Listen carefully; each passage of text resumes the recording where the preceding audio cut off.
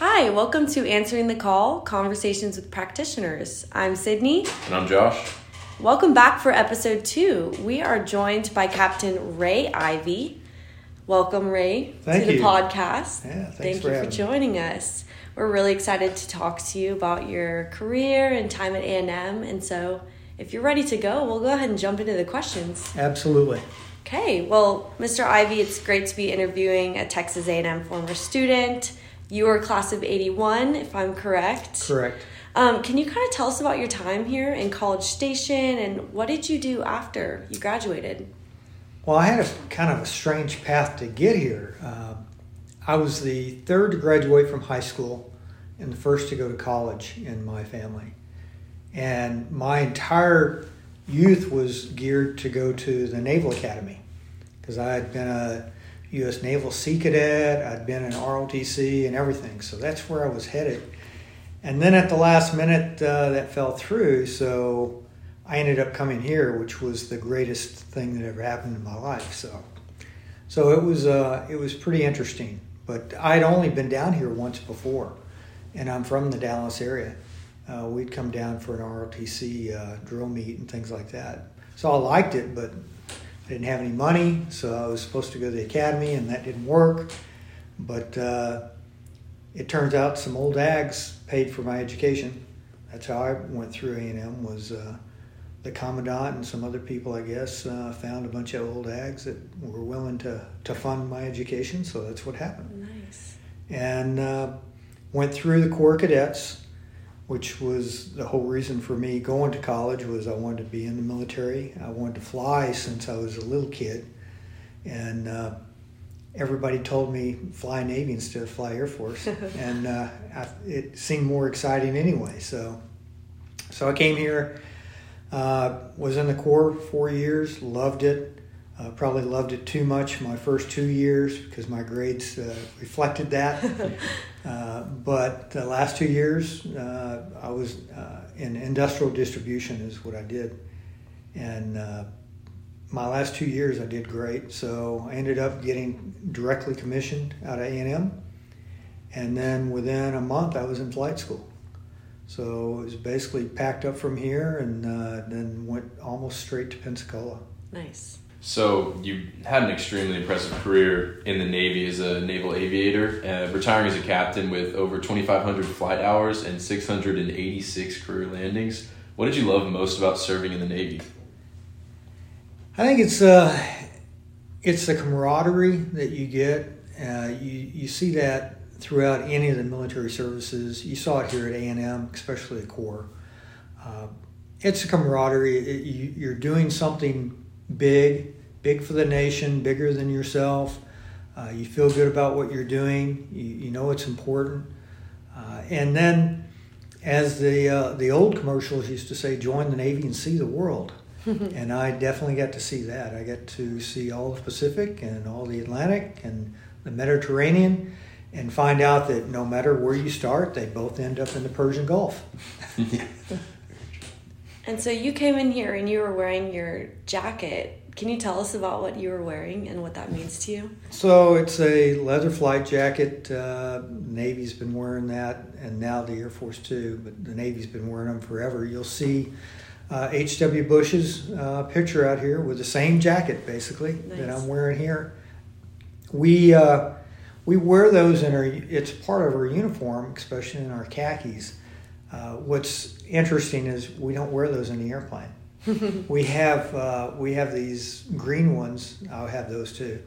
We have these green ones that are fire retardant that we wear in the airplane if we wear anything in the airplane. But most of the time you don't because you get all this other bulky stuff on, so you're not wearing jackets. And we actually have heat and air conditioning in the airplanes now. Oh, nice. So, but the jackets are nice. They look good. They're pretty warm, and it's something that you treasure for the rest of your life. And so you also flew F-14s, is that correct? I was lucky. I got to fly everything. If it flew off the carrier in the 80s and 90s, everything except the A-7, I was able to fly it. I flew primarily the S-3 Viking. That was my airplane, and that's what I commanded squadrons in. But I found out very early in my life that if you ask, most people say yes. So I used to just ask and say, hey, I'd like to fly. I've never flown an F-18. I'd like to go fly an F-18. So in Jacksonville, they had the training squadron for F-18. So I jumped in the back of an F-18 and flew an F-18 and got to do that a little bit. And then when I was a CO, we were trading airplanes. So the commanding officers of the air wing, I'd say, hey, you guys need to fly the S-3 a little bit and see all the equipment we have and things like that. And they said, yeah, and you got to fly with us. And it got to be kind of fun because I flew with one of the F-14 squadrons and had fun with that. And then the other guys came and said, well, you haven't flown with us yet. So I said, okay, I'll fly with you. And then when we went on cruise, I got to fly some more with them on deployment. And then my last, and I flew with other squadrons too. But my last at sea time in the Navy, I was the operations officer of a battle group. That's the carrier and all the ships. So it was the admiral, the chief of staff. I was the OPSO. So the admiral was a ship guy, but he's in charge of the battle group. So I was the senior aviator.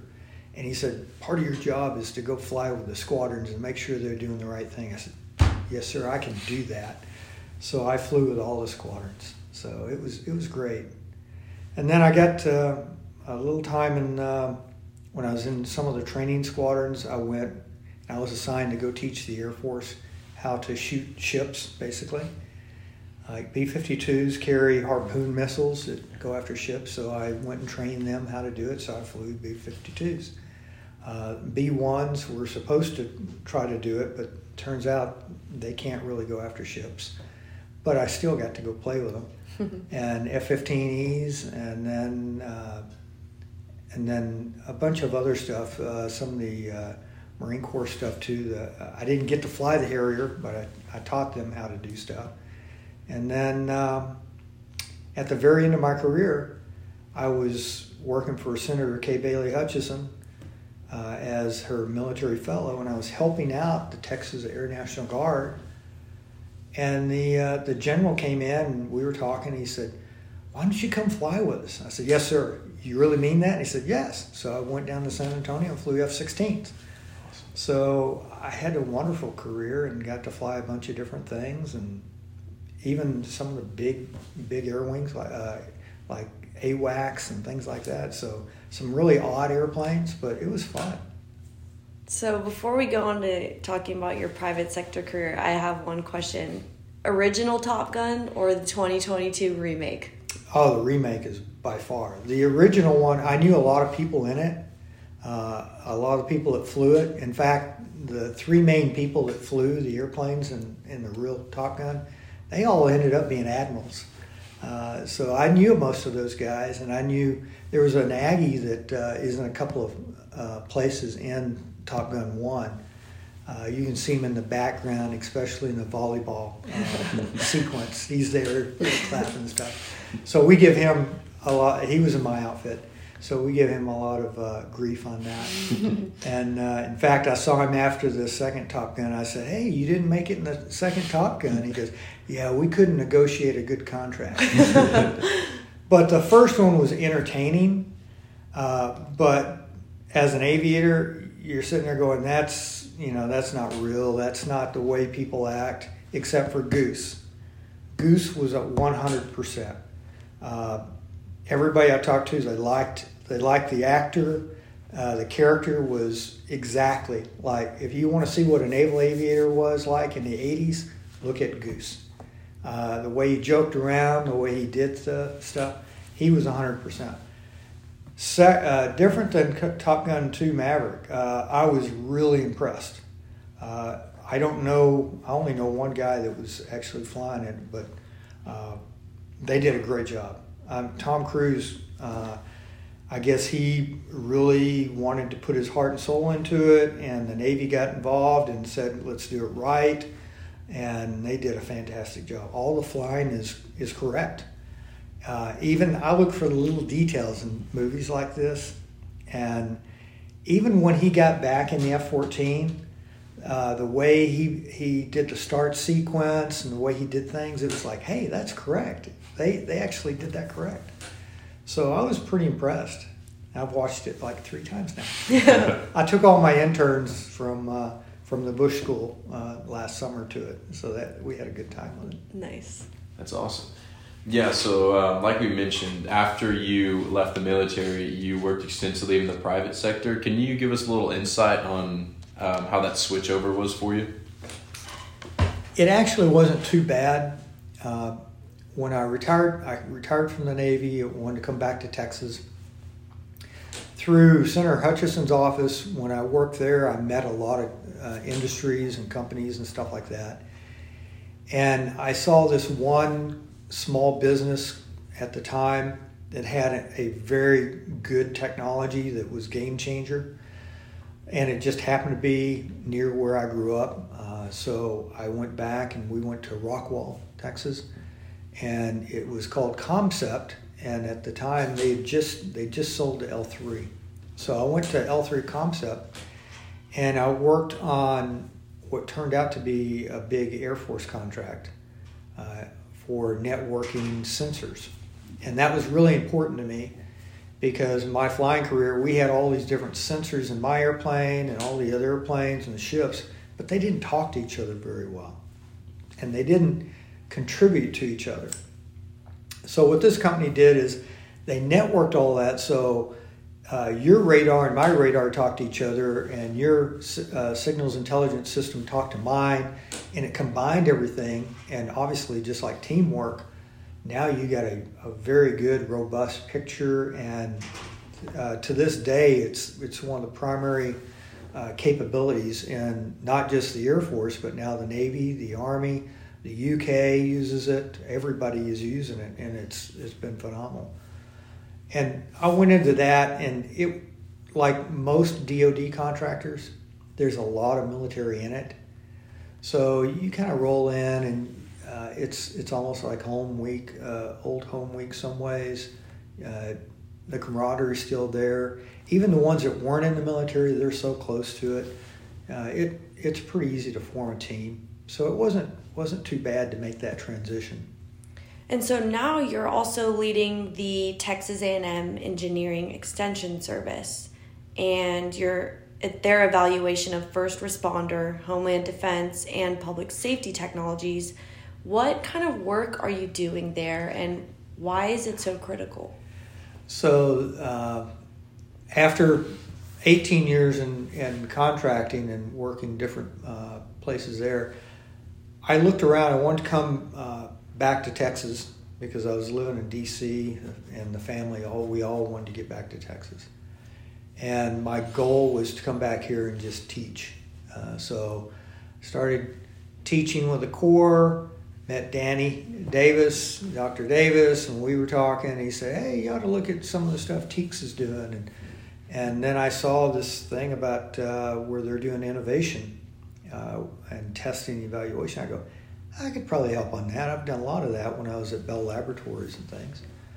So I went and talked to him, and it turns out what we do is pretty interesting in that we look at products, either ones that are pretty mature and already out there for the DoD or for the intel agencies, and we see if those can be used with first responders for fire, police, homeland security. And we test those to see in a operational environment using professionals. And that's something I saw as a huge gap in DoD and the intel agencies. All the contractors develop this great technology and they test it in the lab, but then it's hard to test it in an operational environment with professionals. We call it the valley of death. And what happens is you get up and you test something and it works really well, and then you hit that valley of death. And it either doesn't get funded because you can't prove it, or the military or the intel agencies buy it, and then it might work and it might not when it gets out in the real world. Well, what we're doing here and what Bush Combat Development Center is doing, that's important also, is that we're taking it, and because of the incredible facilities we have in the A&M system, we're able to put it out in the operational settings and see if it's going to work as advertised, see if it's operationally ready. And then we bring in professional firefighters, military, DOD, whatever. And we try to break it, we try to work with it and see if it's operational. And in many cases, we go back to the manufacturer and say, you know what, it didn't really work well in this aspect, maybe you should work on that. Or, hey, this is great, let's push that forward. The other thing I'm finding out of how important that is, and I didn't even realize this, is in the DOD and Intel world, you're selling to the Department of the Navy, or you're selling to CIA or DIA or whatever. That's not the case in Homeland Security. You're having to sell to every little department, Dallas Fire Department, Houston Fire Department, the police departments. And those departments don't have the capability to test what they're buying. So these vendors go out and say, hey, this robot's great, you need this, and it looks pretty cool, and I think, okay, we'll buy that. And then they get it and it sits in the corner because it's not operationalized. So the other piece of the importance of what we're doing is now we have city and state government and Department of Homeland Security coming to us saying, would you please test this and make sure that it's ready for prime time? So we're doing a lot of that. We're testing things and saying, this is how it operates, this is performance, we don't endorse it, we're not saying it's good or bad, this is what we tested and this is how it performed. And I think that's very valuable because it saves money and time, and we're providing the expertise that they need. So I enjoy it. Yeah, so you're really like bridging the gap then between public and private sectors. Yes.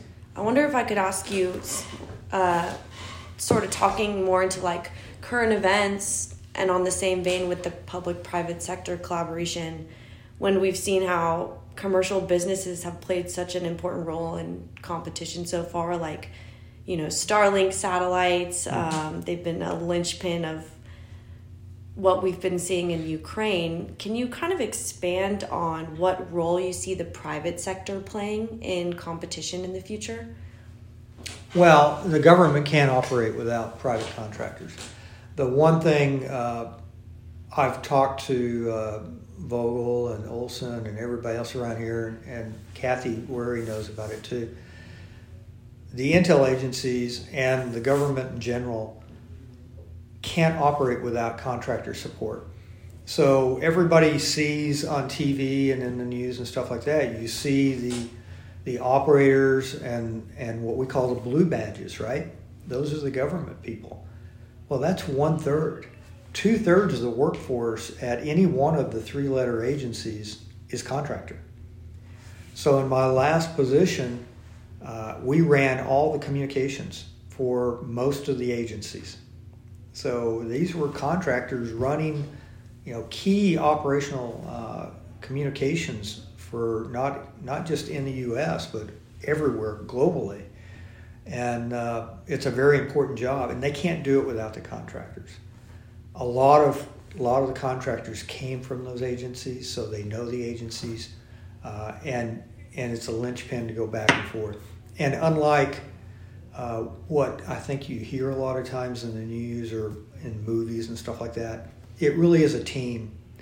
If you're working at Langley, if you're working down in Springfield at NGA, or if you're working up in Maryland at NSA or any of these places, you're all together. I mean, you're working on one team, one mission. It doesn't matter if you're a blue badge government guy or a green badge contractor. It becomes one team, and the mission becomes first. It really does.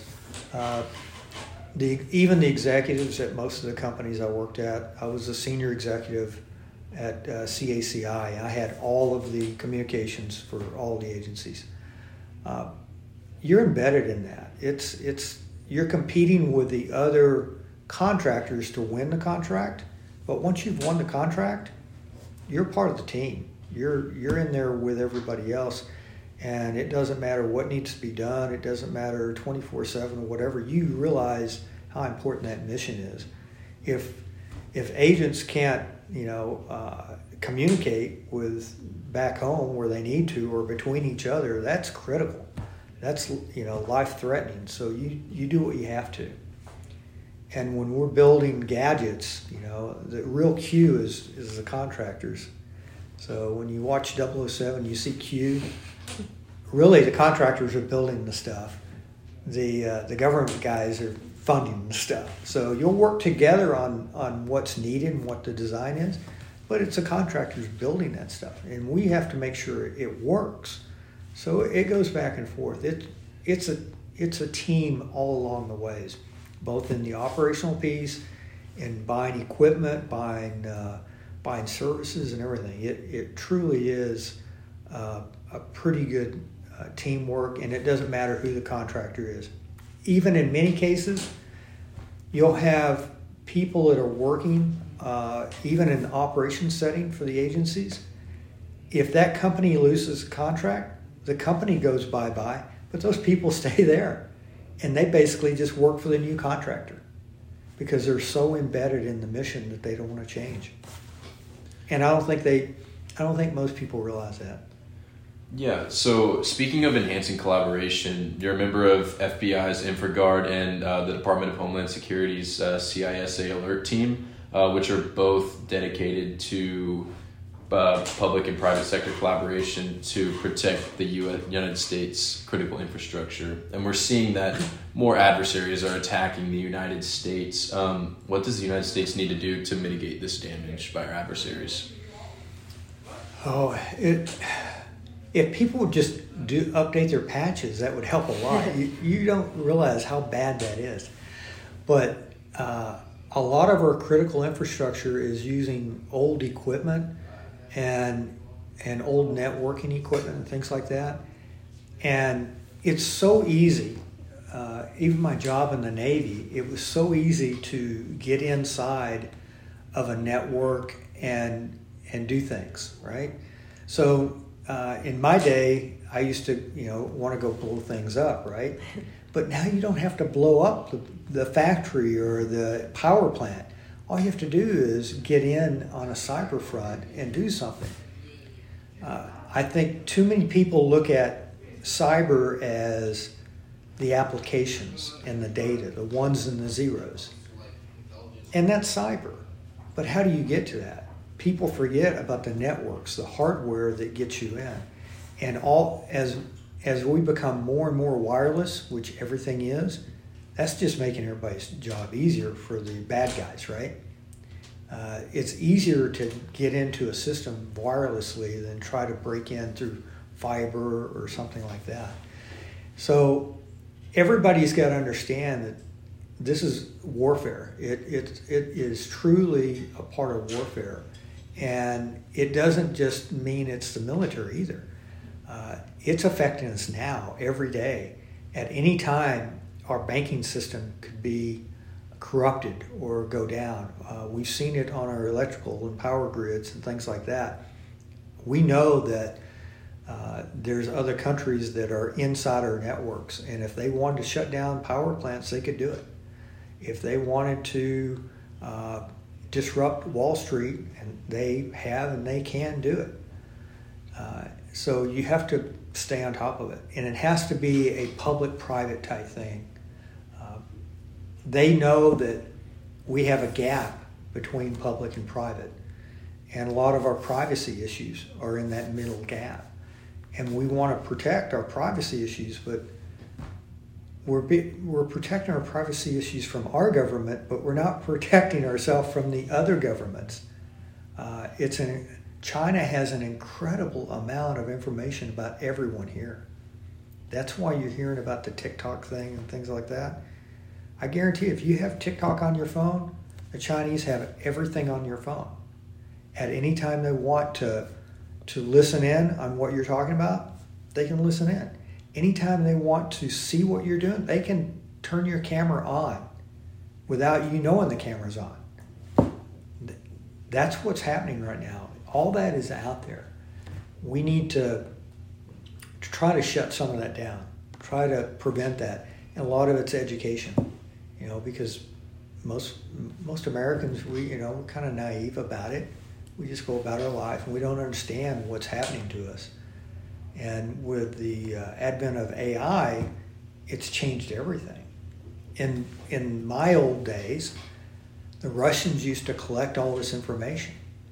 And when the Soviet Union fell, we found warehouses full of all this information and data on all kinds of people. Almost everybody that was a major or above, or a lieutenant commander and above in the military, they had information on us. But they had warehouses full of stuff that they never got to look at, right? Because we overwhelmed them. It was just too much. That's not the case now, because they were collecting all this information, and we're giving it to them, right? We sign up for things and say, oh yeah, you can have this, and go ahead and do this. You can have my DNA from 23andMe or whatever. But with AI, they're able to sort through all this information and use it against us. And we were just talking about this in my class yesterday here at Bush. You may not realize what they can do, but they can influence you. Yeah, I think we have all experienced talking to a bunch of people or whatever, and you pick up your phone and you have an ad that just happens to be about what you were talking about. Mm-hmm. That's not a coincidence, okay? That's not a coincidence. And that may not be the Chinese. That's our great, contractors out there and our marketing people trying to get stuff. But if they can do that, they can do that anywhere, and they are doing that. They can now design an ad for you individually, and you separately, and you and you and you. So now they're targeting each individual person, and you don't realize how much influence that has. Well, speaking of China, I want to get your reaction to the spy balloon that NORAD shot down a couple of days ago, and we've been seeing a lot of things in the news about all these objects flying over our homeland, and I'm pretty sure the last time we had to shoot something down was back in World War II. So what's your reaction to all of this? Why do you think China deployed the balloon? What does this mean for us? So NORAD had never shot down anything from the beginning of NORAD, which goes back in the 50s. The balloon was the first thing that was a NORAD shoot down. It's been going on for a while.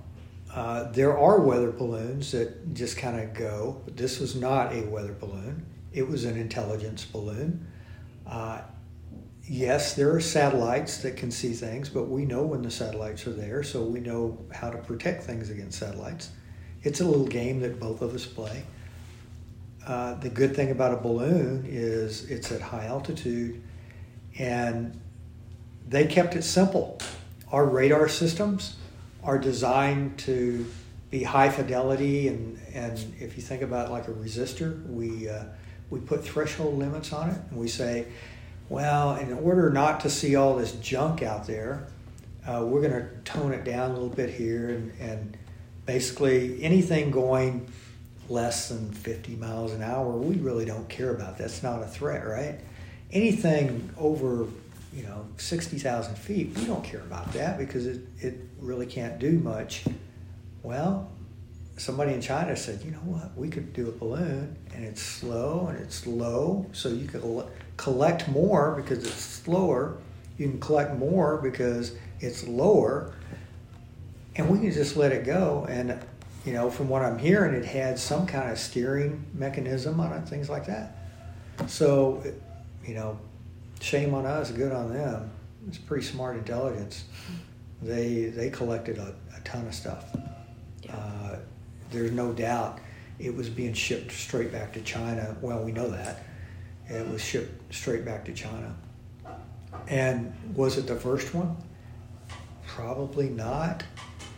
But I think something that blatant is very, that's kind of recent that they would be that blatant, and it shows that they don't respect us. Shows that they're pretty sure they can get away with it, and with no repercussions. And I guess they're right, because we're not really doing anything. As far as the other stuff that's out there, there's always stuff out there. Mm-hmm. These small little objects and stuff like that. There's balloons. There's all kinds of junk out there. Are they UFOs? Absolutely. They're unidentified. Okay. Are they alien? I don't know. In all my flying time, I don't think I saw anything that was alien. My wife will insist that she's seen some when we were on a cruise ship, and things like that. And I said, well, you've had too many martinis or something. But I think now because of what happened with the Chinese, we have taken the threshold down on our radars and other sensors that are out there. So we're going to see more, right? You're automatically going to see more. Are they a threat? Probably not. Or they're going to continue, and the Chinese will continue if they can get away with it. Now that we caught them doing that, they'll do something else. So I actually wanted to circle back to the information security and the infrastructure security. Do you think that the legislation that was passed recently by Congress and the president will help with those gaps, or do you think that they're diverting funds away from fixing these critical mistakes that could help our infrastructure and the security of Americans? You talking about the infrastructure bill? Yeah. With pieces of it that have cyber in it and things like that? Yeah, and then also the recent decision by Texas A&M to get rid of TikTok on all university devices. And I know there's a bill in Congress trying to move ownership towards more American-based companies. So the TikTok thing is way long overdue. And what you're going to see is A&M's coming out with some more stuff too to make even more restrictions. We tend to react afterwards, to things. But yes, taking TikTok off the networks is a great idea. There's other applications that should go away as well. It's just like you probably heard of Huawei, right? Mm-hmm. There's only so many companies that build equipment for cellular technology. We invented it, right? Bell Laboratories invented it, and now Nokia is a big player, and there's other big players, and then Huawei is a massive player. The Chinese, just like in the DJI drones, which is the most prevalent drone out there, the Chinese are putting phone homes in everything they build. And that's what's happening, is DJI drones, Huawei, all these little devices that they're doing, all these Internet of Thing devices. The Chinese are putting a little phone home, and it just goes over the internet. And they're not sure what they need, but they have its data, right? It may be just data for marketing, but they're stealing it. Our marketing people, we have to ask, if our marketing people want to get something, they have to ask your permission to collect it. Well, the Chinese are just collecting it. That can be used for military purposes, or it may be used for stealing intellectual property, which it definitely is, or it may be used for marketing. But it's long overdue. Will it help? If they do it the right way, if they put in some things in place. We're just very naive when it comes to protecting ourselves.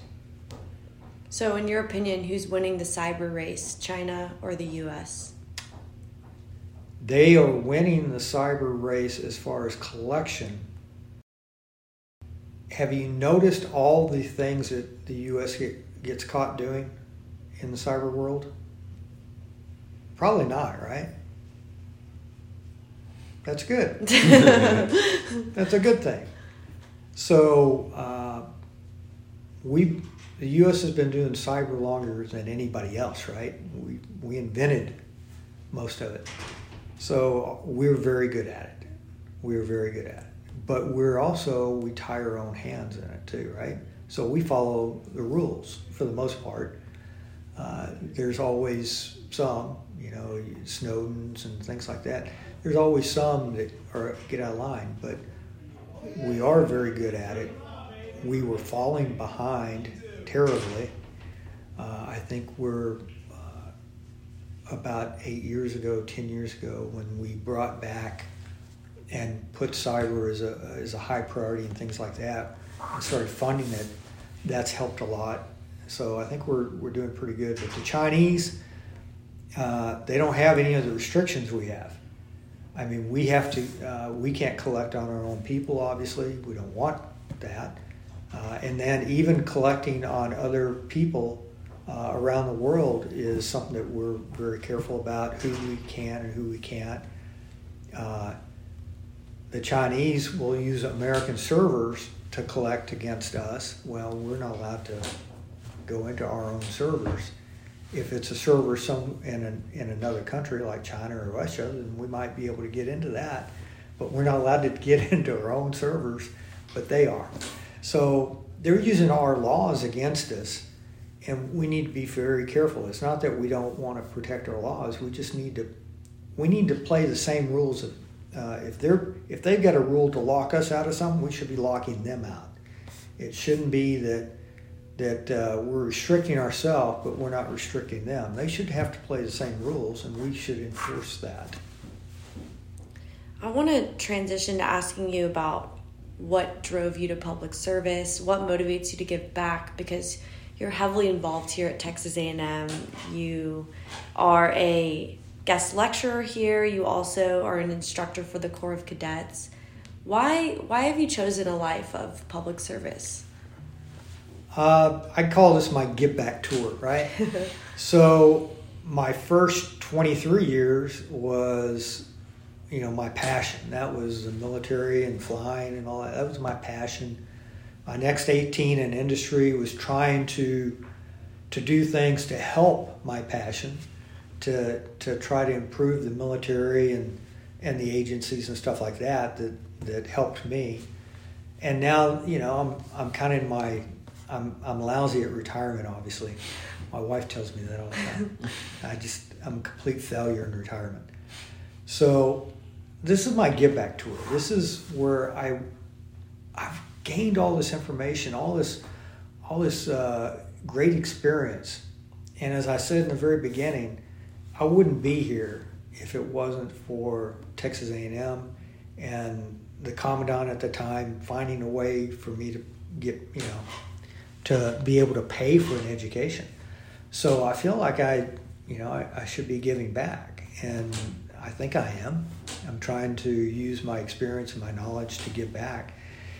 And I want my kids too. I want my kids to see that, service to your country, to your school, it's an important thing.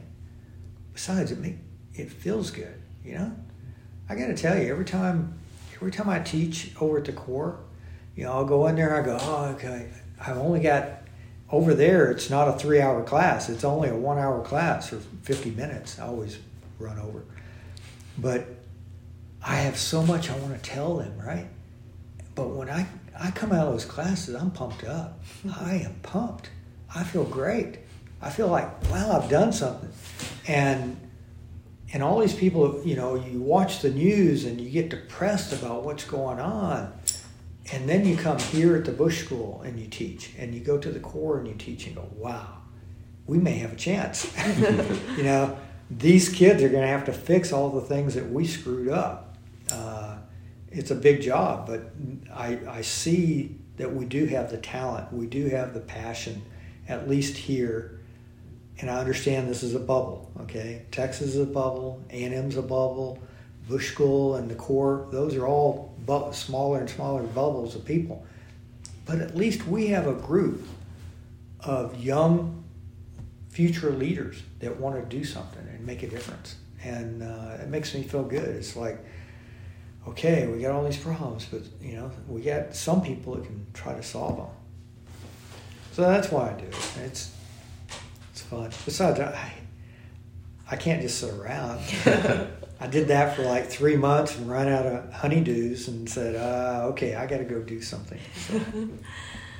All right, so we're going to go ahead and wrap up. But before we do you have any words of advice for Bush School students as we prepare for our careers in public service? We have another hour. Let's see. So one thing I'd always advise is, and I mentioned this earlier, ask a question. It's amazing what you can do if you ask a question and say, can I do that? Most people say yes, especially if it's face to face. It's hard to say no, right? The other thing is, go find what you want to go do and do it. Don't wait for somebody to knock on your door. The reason I got to fly all those airplanes, the reason I had an incredible series of jobs in the Navy that most people don't get. It's not because I waited until they said, I want you to go here next. I went out and said, I want to do that. I want to be on the Joint Chiefs of Staff. I want to work in Congress. I want to do this. And that's how you get good jobs. You go find them and you go do it. Just explore. Don't take no for an answer, and don't sit back and wait. And you can have some fun doing it. And stay true to your values, and be trustworthy. That's everything, especially in the business you are going in. Trust is absolute the foundation. If you don't have the trust, then you shouldn't go in this business. Well, sir, it's been a pleasure to talk to you. Thank you for taking the time to meet with us, and we're excited to push this episode out so that everyone can listen to it. My pleasure, anytime, and happy to talk to any of the students and see if I can help them. Thank you.